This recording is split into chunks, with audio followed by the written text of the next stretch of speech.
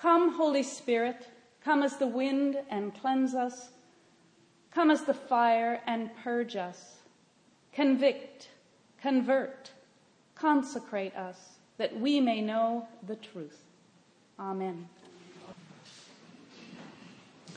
Today is the Feast of the Transfiguration, a holy day most sacred in the Orthodox traditions, but one that came into the Western Church in the 16th century. It commemorates a revelation given to the disciples about the nature of Jesus. It occurred on Mount Tabor, where Jesus and Peter, James, and John had gone to pray. Suddenly, as we just heard, Jesus' face was altered as Moses' had been, and his clothing appeared suffused with light, and he was in conversation with two figures, Moses and Elijah. And as the figures took their leave, Peter suggested that the disciples make 3 booths. But then, as he was speaking, a cloud overtook them. And from the cloud a voice spoke, saying that Jesus was God's Son, God's chosen, and the disciples should listen to him. When the voice stopped, Jesus was alone. The disciples did not know what to do, and I suspect many of us in such circumstances might make a non sequitur, such as let's have 3 booths. However, it's very interesting because, in fact, I went up on Mount Tabor when I was in Jerusalem, and I had an interesting experience there myself. Our group had gone, and there was a lovely garden as we went in, and I stopped and lingered in the garden. And when I went into the church, I couldn't find my group. There was no one there, in fact. And I walked around, and I went outside again and looked, and I thought, I guess I waited here longer than I thought. I better go and make sure the bus doesn't leave. And so I walked quite a distance down a long path to the bus, and when I got there, the driver said, "Oh, no, they're not here. They're still in the church." So I went back into the church, and there was no one there. And I kept looking all around. And so the second time I went back to the bus and thinking I might have been left there. And he said, "No, they're still in the church." And at that point, someone opened a door, and there was a separate room dedicated to Moses. And I learned on the other side one dedicated to Elijah. And so subsequent generations actually did take Peter's advice and had built a large church dedicated to Jesus with 2 smaller chapels to the other 2.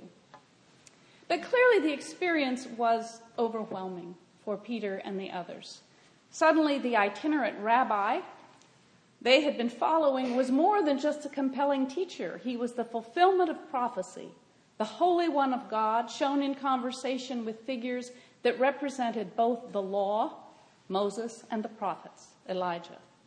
It was good news, but it was too much for them to assimilate.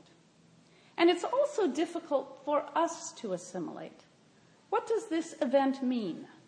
It's a story similar to the baptism of Jesus, in which the Holy Spirit descended on Jesus in the form of a dove, and a voice from God spoke, saying, "This is my beloved Son, with whom I am well pleased."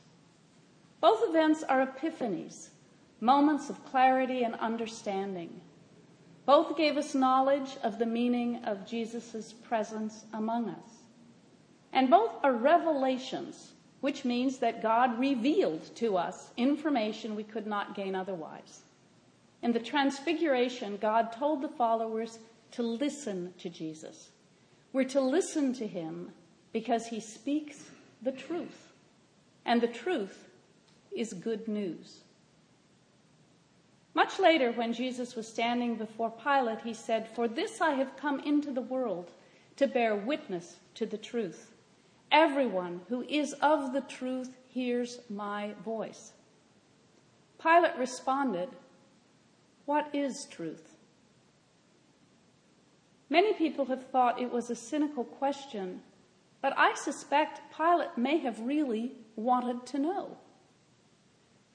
Jesus did not answer, perhaps because he was the embodiment of truth, and he was standing right there before Pilate. It's sometimes difficult to know the truth. We try to be truthful and to teach our children the truth. I remember the spring of my daughter's senior year in high school. She was a wonderful kid, a great student, well-liked, already admitted to university, enjoying her friends at the end of her year. And then I got a call one afternoon, and she said she had a problem. She explained that she had gotten very bored in study hall and had left the campus and went out to the mall and to Starbucks and got herself a coffee. It seemed a fairly reasonable thing to do, but it was against school policy. And when she returned, the dean asked her where she had been. She was flummoxed and said she had a doctor's appointment. The dean said she needed a note to that effect. And so she called me to ask if I would write her one. It was an understandable transgression, and she had told me the truth.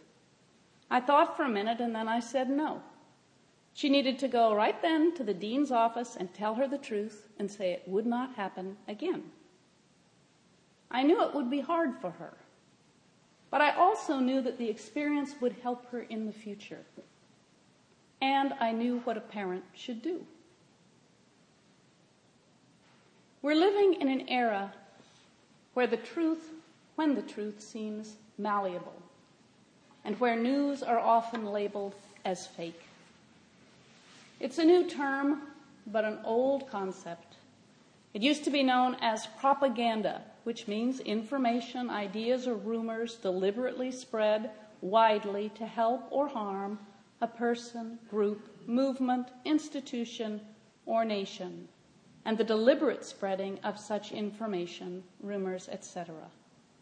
The result is people uncertain of what to believe. Jesus talked about good news and said he came to witness to the truth. He came as the fulfillment of the law and the prophets. He did not come to change the law and did not come to confuse his followers or to trouble them. To bear false witness was still against God's law. Nor did he refute the challenges of the prophets. He came to fulfill them and take their message even further.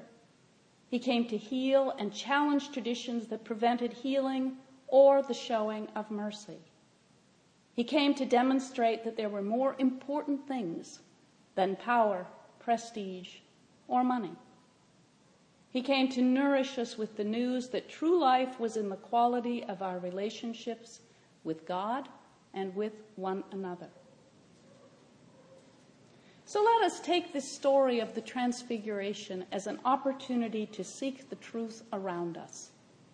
Let us be faithful to our word, fair in our dealings with others, honorable as stewards of all we have been given, and secure in the knowledge that Jesus is the way, the truth, and the life, the ultimate reality in whom we can put our full trust.